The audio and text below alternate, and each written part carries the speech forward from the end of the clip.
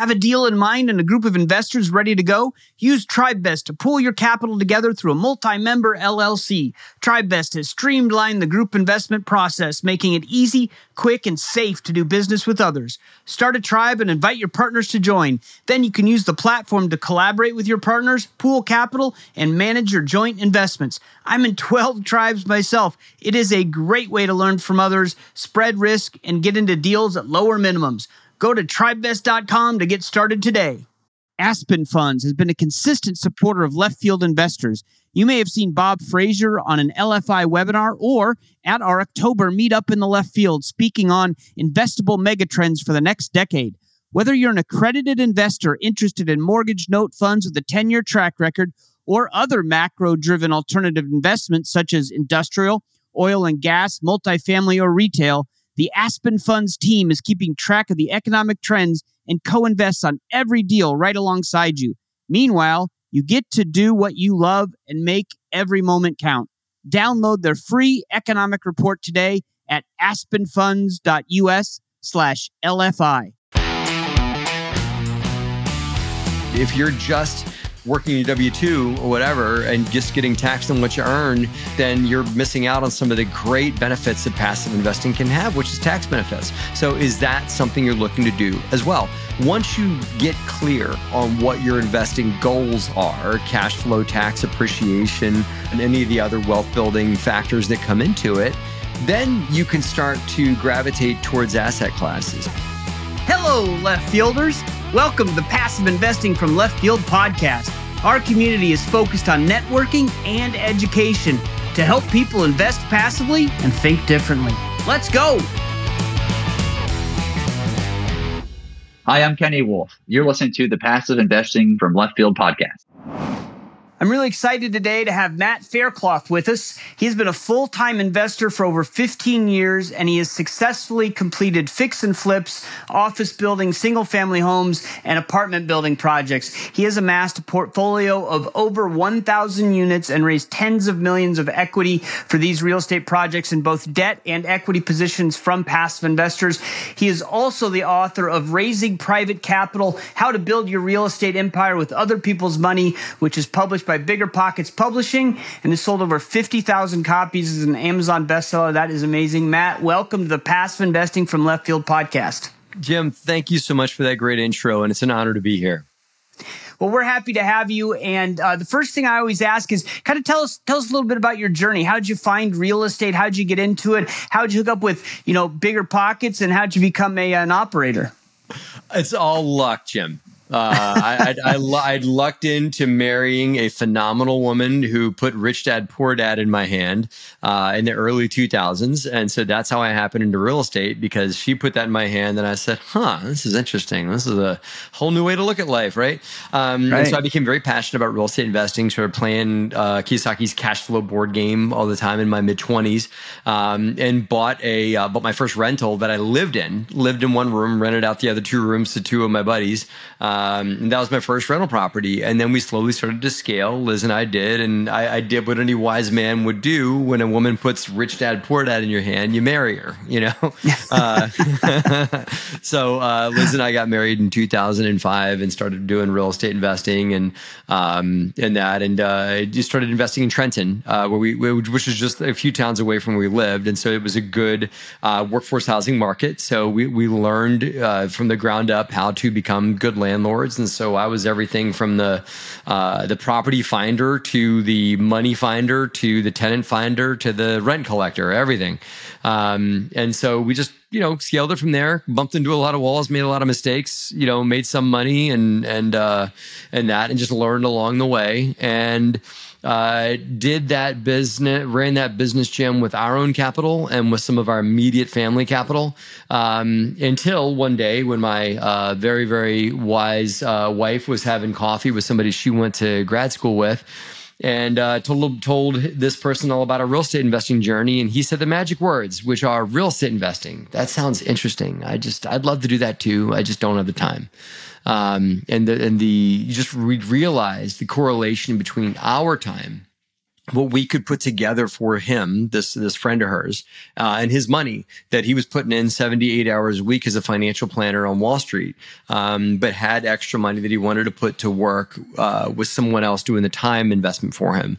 And so we worked out a great arrangement, and he was our very first passive investor.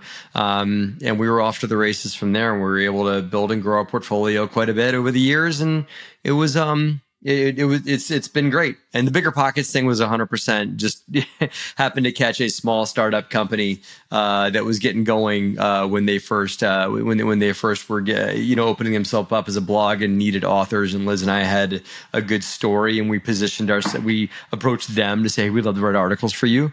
And so we happened to be in the right place at the right time. So there's the luck part of it. That's the 1%. Yeah. The other 99% was the work that Liz and I did in writing articles for them for years.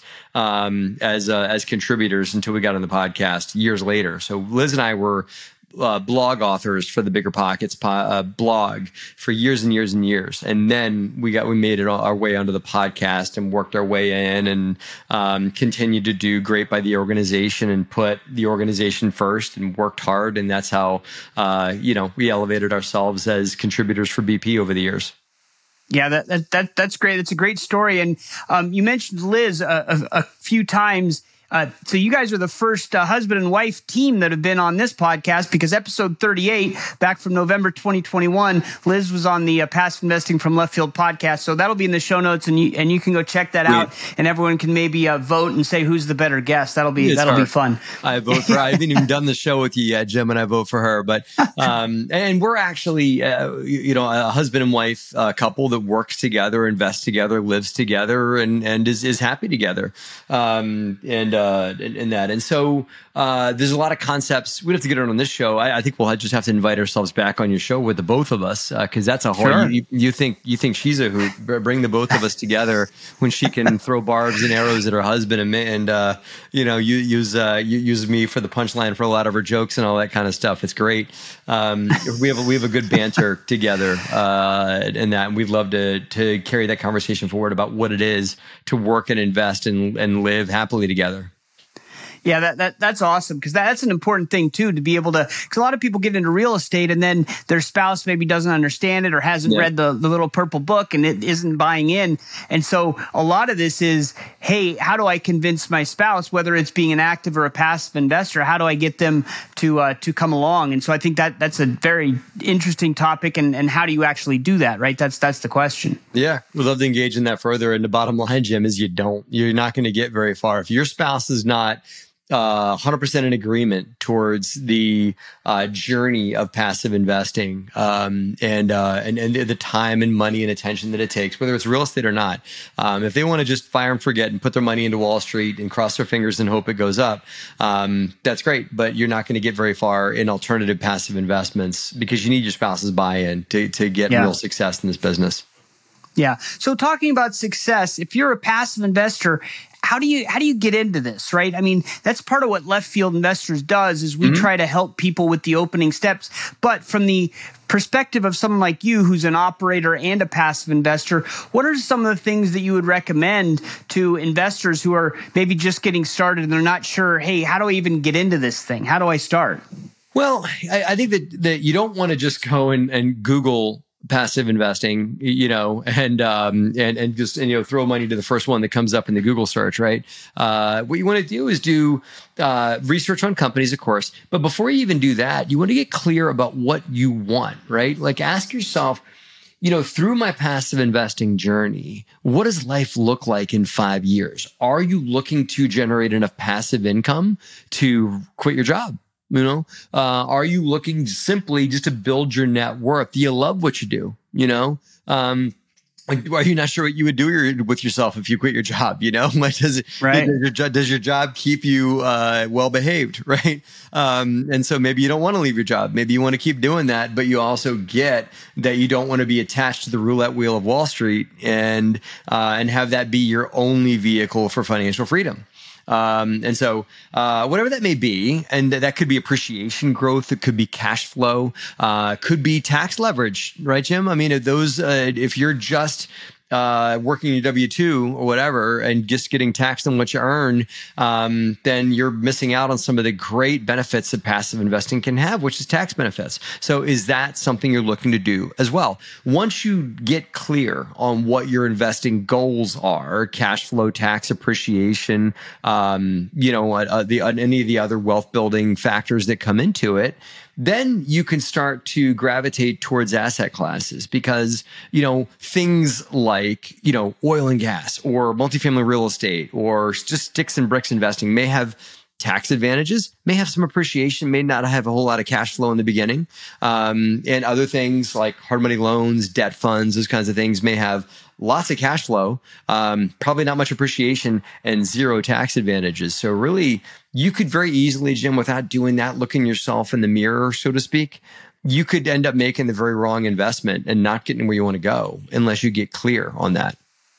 Yeah, that is phenomenal advice, not just for the new person, but for anyone. And I know that because I made those mistakes when I first started. I was just so excited to get going and allocate some capital that I just started throwing stuff at anybody, right? So I wasn't doing the proper valuation, but more than that, I didn't figure, hey, what do I need, right? I had just quit my W-2. What I needed was cash flow, and I'd sold a bunch of assets, so I needed tax. I needed both of those. And what did I do? I think I jumped into a development deal, right, has no cash flow and not a whole lot of tax benefits for me at the hold your breath, cross your fingers, right? Yeah. Right. So I wasn't aligned. And so I think that's just so important. That's a great point you bring up. That's fantastic. So once you figure that out, like, okay, I kind of know what my general goals are in this investing. I've selected a few asset classes. What next, right? How do you vet an operator? How do you find an operator first? And then how do you actually decide, that's the person I want to wire $50,000 to?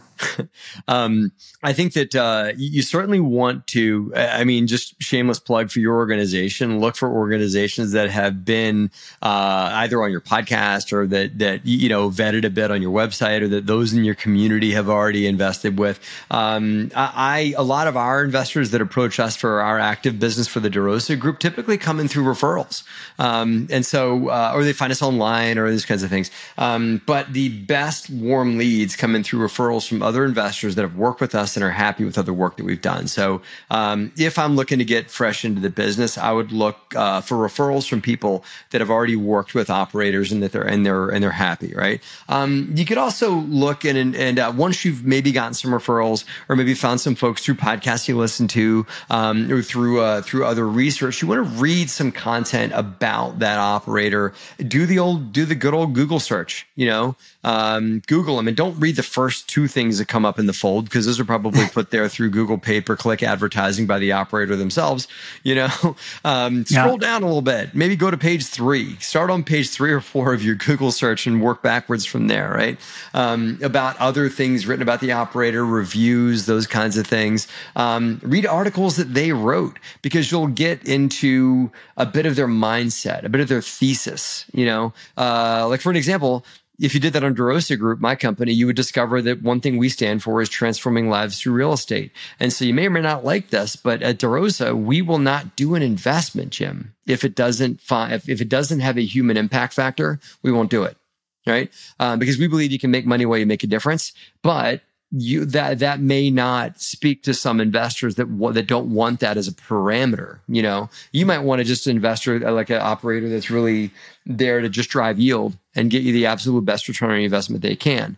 We do that too, but we also do it under the confines of human impact as well, as a company. So that's something you should know, and you'll find that out real quick when you research our company, as you will find out other things from other operators. For the things, Jim, full cycle deals, did they get in? Like how long have they been in? Right. Cause so many operators right now, Jim, got in like a year or two ago. And that's cool. I get it. But I wouldn't want to invest with somebody that's only been doing this for a little bit. I would want to invest with somebody maybe that's seen other cycles besides an upcycle, which is what we've seen in the last 10 years. Yes. Invest with somebody that's got a few grays like I do, that has seen a down cycle, and an upcycle. So, that's seen different changes in the market, and they get that real estate doesn't always just go up 10% every year. So those are a few tips. I hope those help. Oh, yeah, it definitely does. And the biggest two, I didn't realize that. I thought, so real estate doesn't go up just 10% every year. I thought that was No. baked in. Right. I thought it was law, right? Yeah, exactly. Yeah. No, it has been, but as you know, past performance is not indicative of future results, right? Right. Any good financial planner will tell you that. Yeah, no, of course it doesn't always go up, but I think it's a great point because it has done that for so long that everyone's gotten used to it. And now people are saying, oh my gosh, things might not go up forever, or they missed a distribution here or there. And it's, like the sky is falling, and it's a market that goes up and down. So, now we're kind of into it, right? The uncertainties in the market now, things aren't going straight up. So now how should LPs be navigating this change in the market? The interest rates, insurance costs are going up. I expect that instead of, a deal, you having my capital for 3 years, you might have it for 5 or 7 because you can't get the business plan done in 2 or 3 years anymore. How are LPs, how should we be looking at this? How do we navigate through all this? So folks have invested up until now, Jim, on IRR. Which is primarily, if you look at the way IRR breaks down on multifamily deals anyway, and the same applies to self-storage, those kinds of things. Like the components of IRR are all things: appreciation, cash flow, return of capital during the life cycle of the deal through refinances, that kind of thing, right?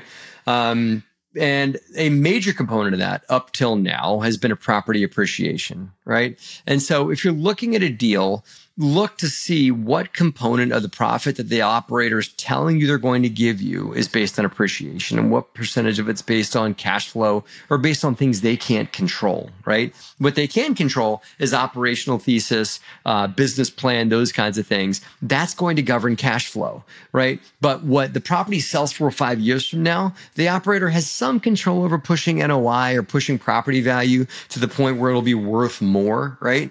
But I'll tell you what, as hard as they can, an operator cannot control the cap rate, and cannot control what the market's going to want to buy that property from them for in the future. And I get that at some point you got to sell, and at some point that's where some profit should come from. But as a LP, I would be very scrutinous of deals where the majority of the profit is based on upside and very little of it is based on what you make during the hold cycle. If it's like, hey guys, we're going to get in, we're all going to hold our breath for a really long time, and then we're going to sell the property for double what we paid for it 5 years from now. Let's all get a that would be, and that deal has been pitched and then fully funded a couple of years ago, and it probably did well. But that same deal probably should get a lot more scrutiny today, because I don't think we may, Jim, end up in a stagnant real estate environment, maybe a slightly declining in property value. Now, I'm not a crash doomsday predictor guy. I think that the economy is going to work its way out on this thing, but I do think the real estate is certainly not going to go up. May not go up 10% a year like it has been, and maybe will stay the same or drop a little bit. And if that happens, then your returns are going to be clipped if you're looking for appreciation based IRR.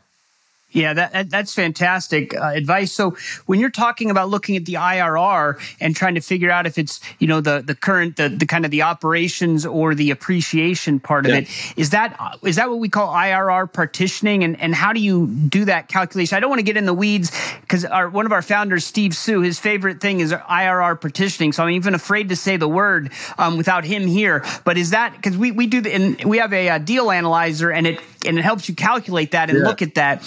But Steve's the only one that knows how it works, I think. So is that kind of what you're looking at? You want to make sure that, there's a lot coming from operations, and that's your focus, not the upside appreciation. It was great hanging out with you and Steve at the Best Ever conference, by the way, out there in Salt Lake City. And I would defer the actual nuts and bolts of the calculations to him. But yes, IRR is a component-based calculation. It is compartmentalized. There are things that contribute to it, such as the cash on cash during the life cycle of the deal, such as how much money I'm giving you back through return of capital, refinances, and that kind of stuff. And obviously, when the property sells, through me giving you a potential, like a profit return. And the one thing I forgot to mention as well is this wacky thing called amortization. And you haven't seen this in multifamily for a long time, because everybody just seems to be doing these deals where the only way the deal works is if you borrow the money interest only. If you don't actually pay the debt down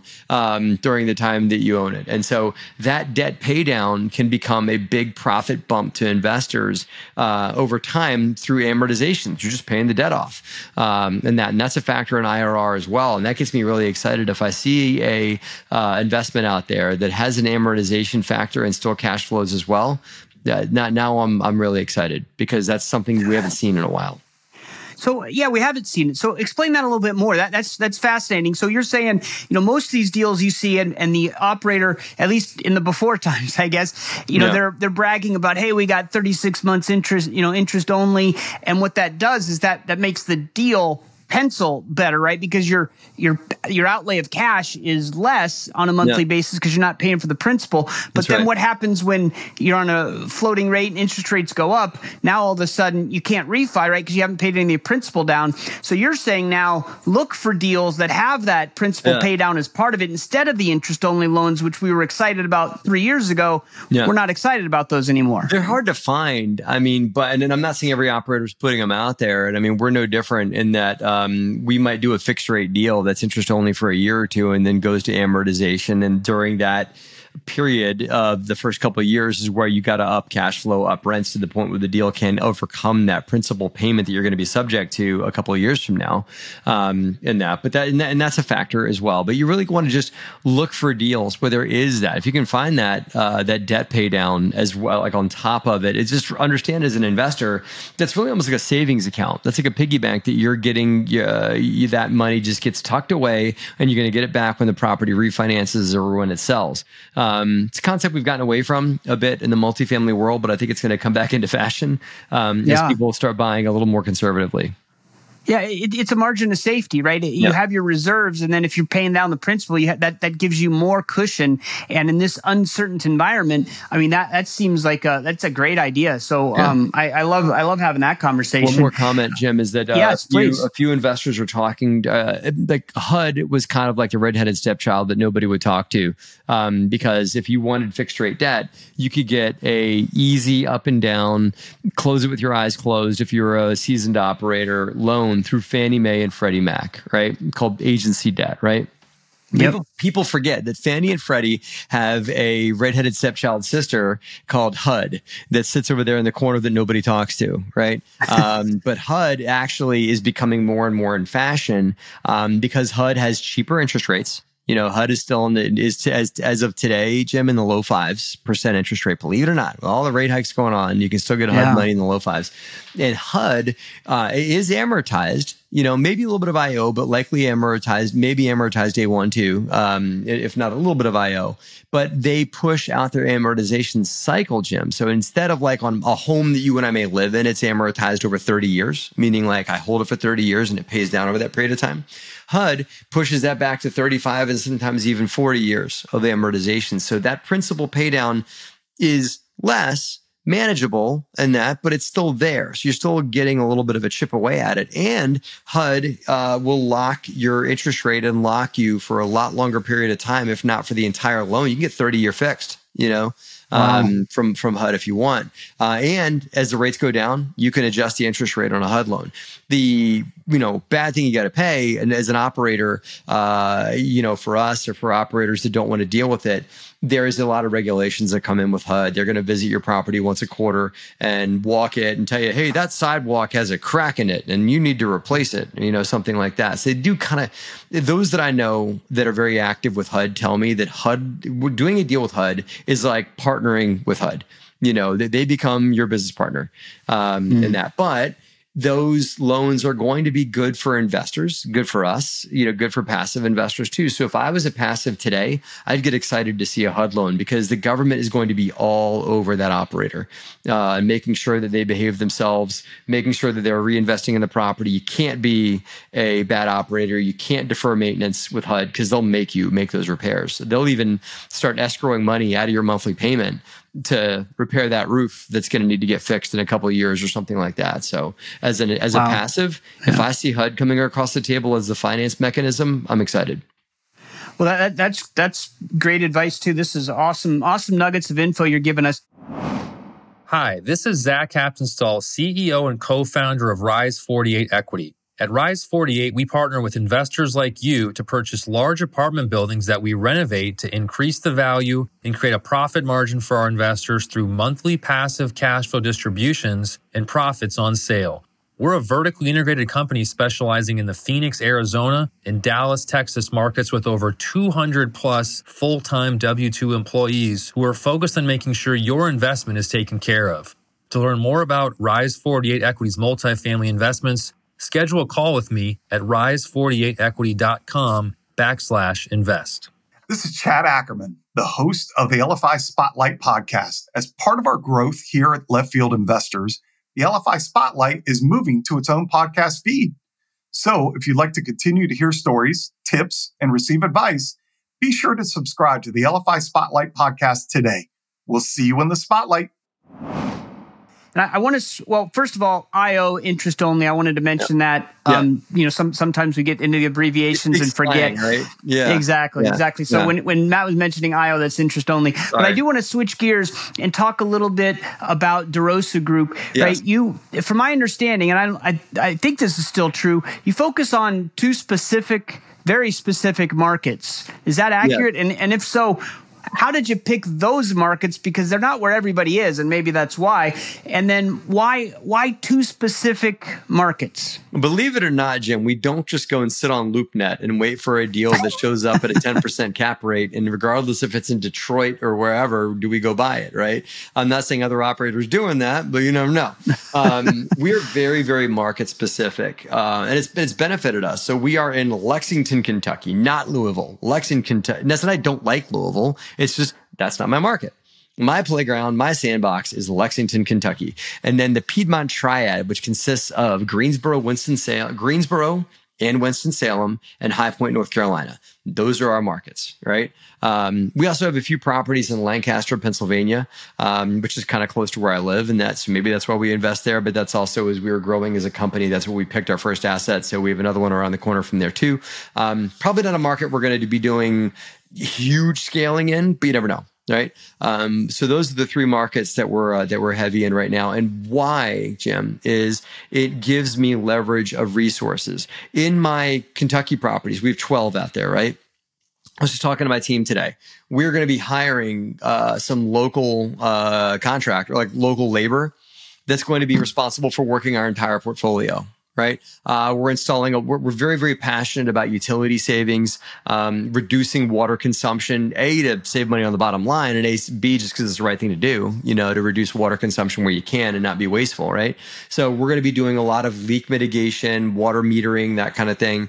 And instead of hiring, ABC Plumbing to install all these water meters for us, we're going to hire local labor. I'm going to hire an employee whose job in life is going to be to go tighten water valves and stop leaks and install these water meters. And we have over 1,000 of them that need to go in, Jim. This person will be employed for years installing water meters and fixing leaks out in Kentucky. That's going to be their job, and they're going to love it because they love that kind of work. And so that's going to be their joy, and we're going to create that for them. I can't do that if my assets are all over the world, right? I can do it because I've got, 1,200 units all in one geography. And we didn't buy them all at once. We bought them over years of time. And because we tripled down on geography of a market, then I can start hiring local. I can leverage local resources. We have other assets of people. We have people that sit over top of multiple properties, multiple assets we have out there, and so I can share resources, share people, share vendors.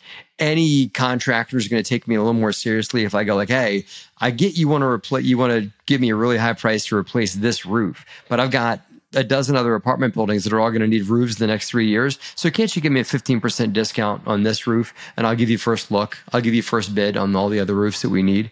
And we're able to negotiate better deals through contractors like that because I can give them scale in their local economy, which they can't get. If you got one apartment building in Topeka, two in Dallas, one in Atlanta, God bless, but you can't leverage resources like we can. Right. Yeah, that's a great point. And so you mentioned this before, and I took a note, human impact factor. Yes. What is that and why?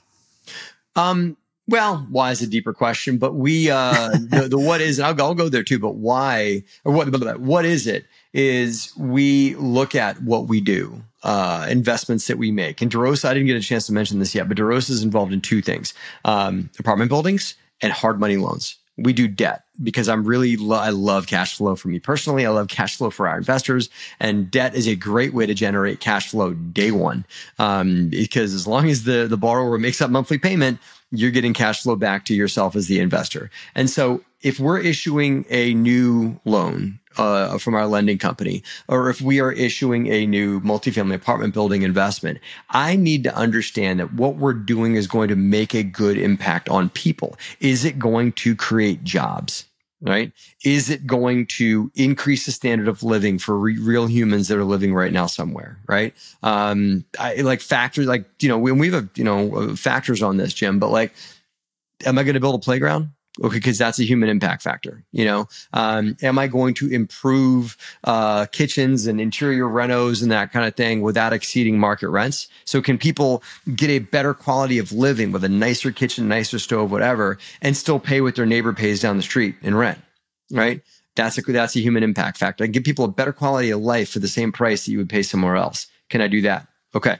Can I, let's see, I'm trying to think of another example. Of course, for investors, as you know, can I generate passive income, net worth benefits, all the benefits that investors want? That's a human impact factor too, because investors are people too. They need human impact as well. So our investors are part of the humans that we're impacting. But we also don't forget, and I had too many people, Jim, walk around pounding their chest talking about how many doors they got. We at DeRosa Group never forget how many people are behind those doors. And so I try not to talk doors too many often. You might hear me say units, but I rarely say doors because it's somewhat, it dehumanizes the conversation more than I think it should. Now, why? Because I feel like making money is good. It's great. Making money is fantastic, but I also want to make a difference. And I just feel like it's part of what I'm here to do because I want to leave a good impact on the world when it's all said and done. I'm a recovering engineer and by profession. And so I have this concept called entropy. And entropy is it's the propensity of the world and of molecules and whatnot to fall into further and further disorder. The entropy means there's things just gravitate towards disorder if you let them do it. And so I think it's our role as humans to put energy towards fighting back entropy, and creating order back and putting things back a little bit better than the way they were when we found them, because they're not going to automatically go to a better way without my influence, without me helping getting them to a better place. So that's why. That's great. I love that. Then talk about, so I haven't really talked about this on the podcast before, so I think you're a good guy to kind of chat about the process that an operator, a GP goes through to actually purchase the property before the offering gets sent to the investors, right? What the behind the scenes, after the deal goes out to the investors, that's when we see it. But what happens before then? You've already secured the deal. You put hard money down. You're hoping that it's the right project you're going to get investors for. So you're taking a risk. Can you just talk a little bit about how you find deals and the process you go through up to the point where you say, hey, investors, here's the deal? Well, so Jim, most of us use a Ouija board. But no, I was kidding. I thought so. Yeah. Either Ouija board or roulette wheel, one of the two. It depends on what you prefer. There you go. Right? There are internal factors that go into evaluating deals, right? So for us, as I said before, we're very market centric, and so we're just not even shopping in certain places, and so there's a deep market analysis. We always and this is a benefit because we are market specific. We always put boots on the ground before we make an offer. I'm not saying I don't think everybody does that. And that you make an offer based on numbers and then I'll come in and validate that the numbers are true based on my due diligence. And I'm not going to put myself on an airplane until the deal gets serious. We typically will walk the asset. That's one of our parameters. We will talk to our management partner. We have multiple management partners in different markets that we're in. We'll likely have them walk it with us, and then we build a business plan. The business plan is, the basics, like what am I buying it for and what am I going to borrow debt at? And then, but further, like what am I going to do with rents? What's my reno budget going to be? What's the property going to look like when I'm done? What's the cash flow going to look like? Those kinds of things. So that's the ins and outs of what it takes. And then as it starts to evolve, we have different sectors, right? There's a acquisitions sector of the company. Then there's an underwriter and an acquisitions manager and his team.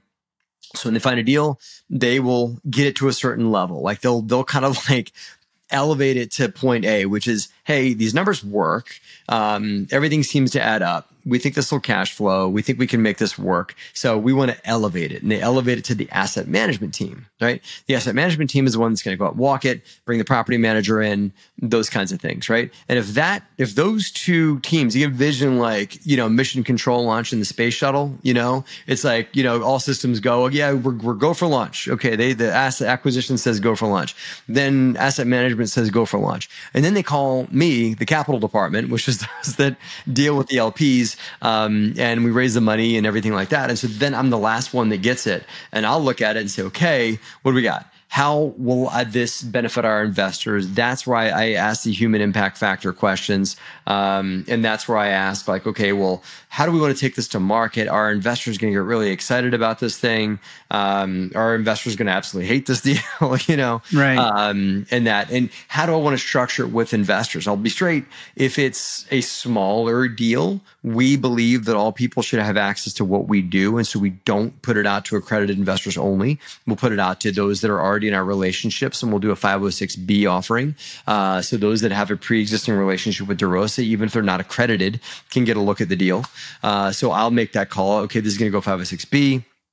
Or is this going to be a significant capital raise where I'm going to need to scream it from the mountaintop and grab lots of megaphones and shout that we have a deal? Then I have to go 506C, which is accredited only, which allows me to solicit, allows me to market the deal and everything like that. So that's kind of the final factor. And then if all those boxes check and mission control says go flight, then it goes back to the acquisitions team and they make the offer that works for us on the deal.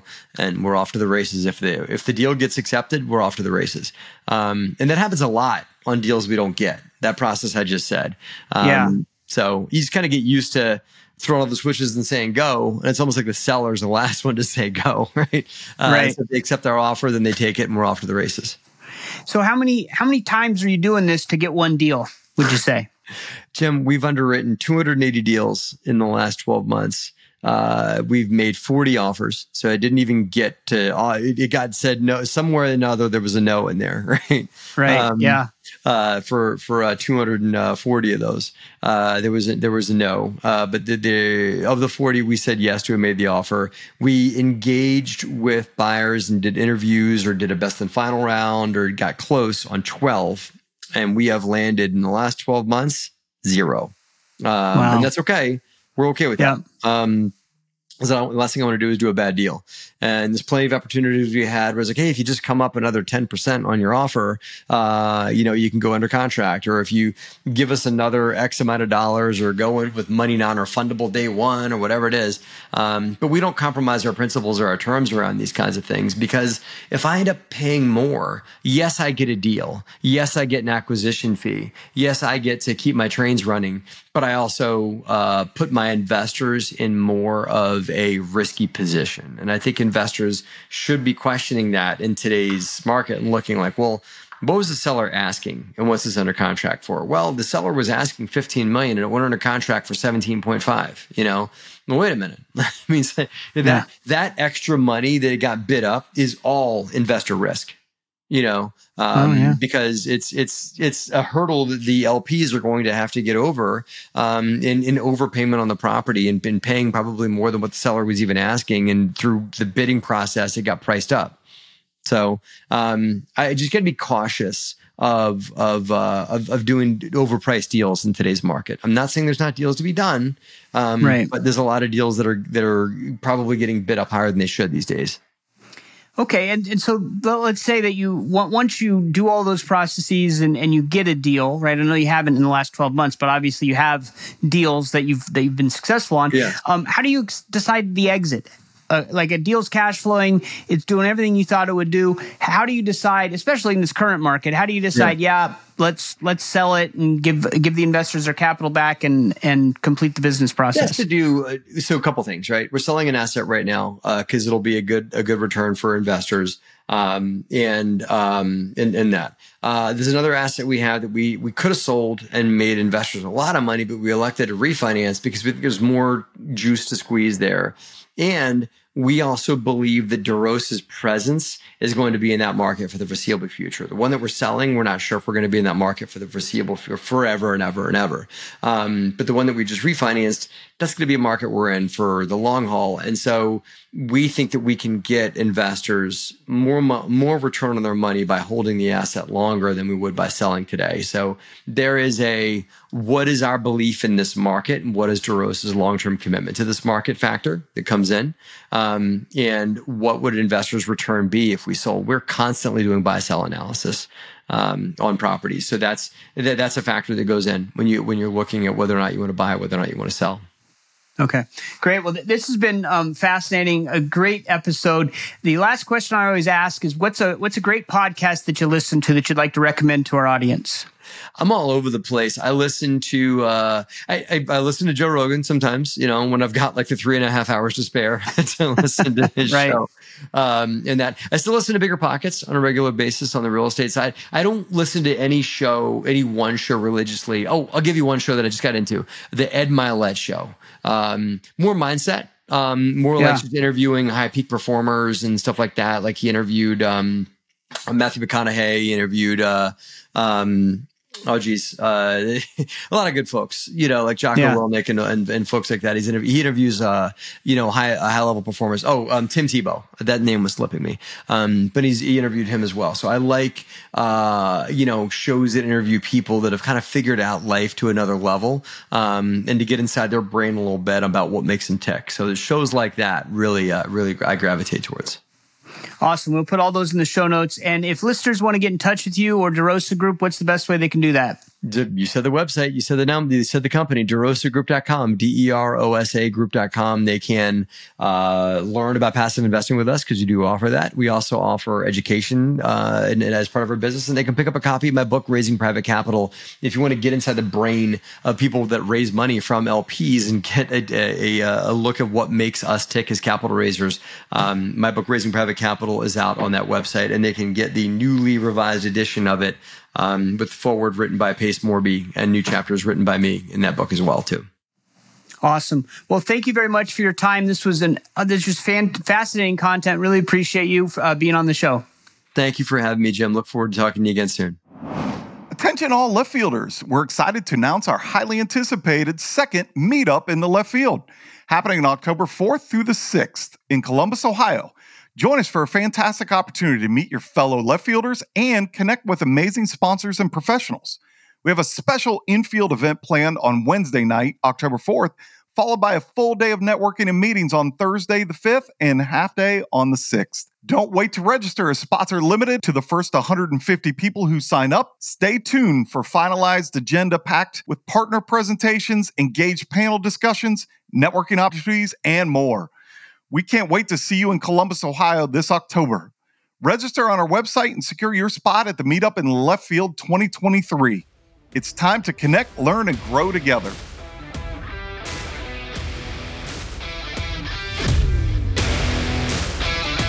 I really enjoyed talking to Matt. There are some things that I got out of there that I hadn't heard before, hadn't talked about before, and just really enjoyed that podcast. Some of the things that really stuck out to me, and it seems obvious, but I didn't do this when I first started, but what do you want? Why are you investing? And you got to figure this out before you invest. What are your goals? Are you investing for cash flow? Are you investing for appreciation, tax benefits, or something else? You don't have to have it solid, written down in black ink necessarily type of goal, but just an idea of what are you doing? What are your goals? What are you trying to do? I'm horrible at setting goals, but what I did after I messed up at the beginning of my my passive investing journey, at the beginning of each year, I just kind of write down, hey, how many deals do I want to get in? How much capital am I going to deploy? And what asset classes am I thinking about? I don't always have control. In fact, I never have control about what comes across my desk, what opportunities are available from what sponsors and what asset classes, but it just gives me a sense of, okay, I know that I am a cash flow investor, so I need to focus on that, and here's how I'm going to do it. And as Matt said, you figure out your goals, then you find the asset class, then you find the operators and do the vetting. And I thought that was just a great process to put in place as you're kind of getting started. And a great process for you to do if you're in year 10 of this, just every year kind of reset, or every 6 months, or every 2 years, however you want to do it, just so you know that you're actually investing in the kind of deals that are going to achieve the goals that you've set. And then one thing he mentioned, we always talk about vetting the operator. I think I ask that almost every single time that I talk to somebody, because I want to get all the nuggets that people have. And I got a new one this time. Go to page 3 of the Google results. I think that's great, right? I never find myself going past, the third or fourth result, let alone the third or fourth page. But if you go down far enough, I'm going to have to check it out because I haven't done it yet. If you go down far enough, you might find some interesting things that don't show up front. And so just another way to search, another way to do a little bit more due diligence and dig into it. We talked about the IRR, and, I really think what Matt said makes a lot of sense is you want to now, with these uncertain times, you can't count on appreciation like you used to. So you need to look at the component of the IRR that is the cash flow component, the money from the operations that you're getting today. And we call that, that's IRR partitioning. And Matt and I were both a little bit too afraid to dive into the actual details of it. But in our deal analyzer for the infielders, we do have a component, IRR partitioning. And if you want to know anything about IRR partitioning, jump in the forum and do an @Steve Sue, and he will be able to explain all of it. And it's really an interesting way to look at a deal, because it will tell you how much of this IRR is due to ongoing operations and how much is due to the assumptions of appreciation. And it probably didn't matter as much in past years, or maybe even you wanted more from appreciation because appreciation was easy to get. Now it's harder to get, so you want to make sure, I think, that a lot of your IRR is coming from operations. So I really like that. Matt also mentioned interest-only loans and was talking about, how maybe what you want is amortizing loans now instead of 36 months interest only. Maybe you find a deal that has 12 months interest only, which gives the operator a little bit of time to get get some of the rehab done and some things that are really going to start the cash flow, and then know that the deal can support the amortizing loan. And then he also mentioned HUD loans, which, there's all these hoops that an operator has to jump through. It's probably a pain in the butt for the operator, but for the investor, having a HUD loan is like having the government, as he said, as a business partner, and they're going to make sure that the operator's taking care of all the things that they need to. And so having a deal that comes across your desk that has a HUD loan, maybe that doesn't mean just jump on it and go invest. It just means, hey, that might be an advantage. That might be a box you want to tick on this one. And then finally, I always like it when operators are trying to do their best for the communities that their properties are in. And so the human impact factor that they look for is I think that's awesome. And not only does he want to impact the people that are renting the apartments, obviously, but he's also counts the LPs. He wants to impact them positively. So when I see an operator who's doing a good job on the actual managing the assets and everything else, and they throw in, hey, we're going to try to make the world a better place, that always resonates with me, and I always like that. I really like to make money, but I'd also like to make the world a better place while I'm doing it. If possible, have both of those things in one place. Well, you can't beat that. So had a great time with Matt. Definitely going to connect with him again. That's all we have for this time. We'll see you next time in the left field.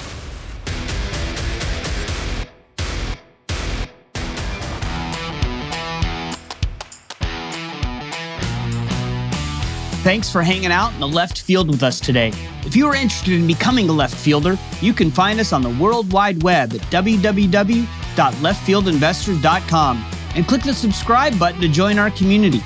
If you enjoyed the podcast, please subscribe to the show on your podcast player so you don't miss an episode.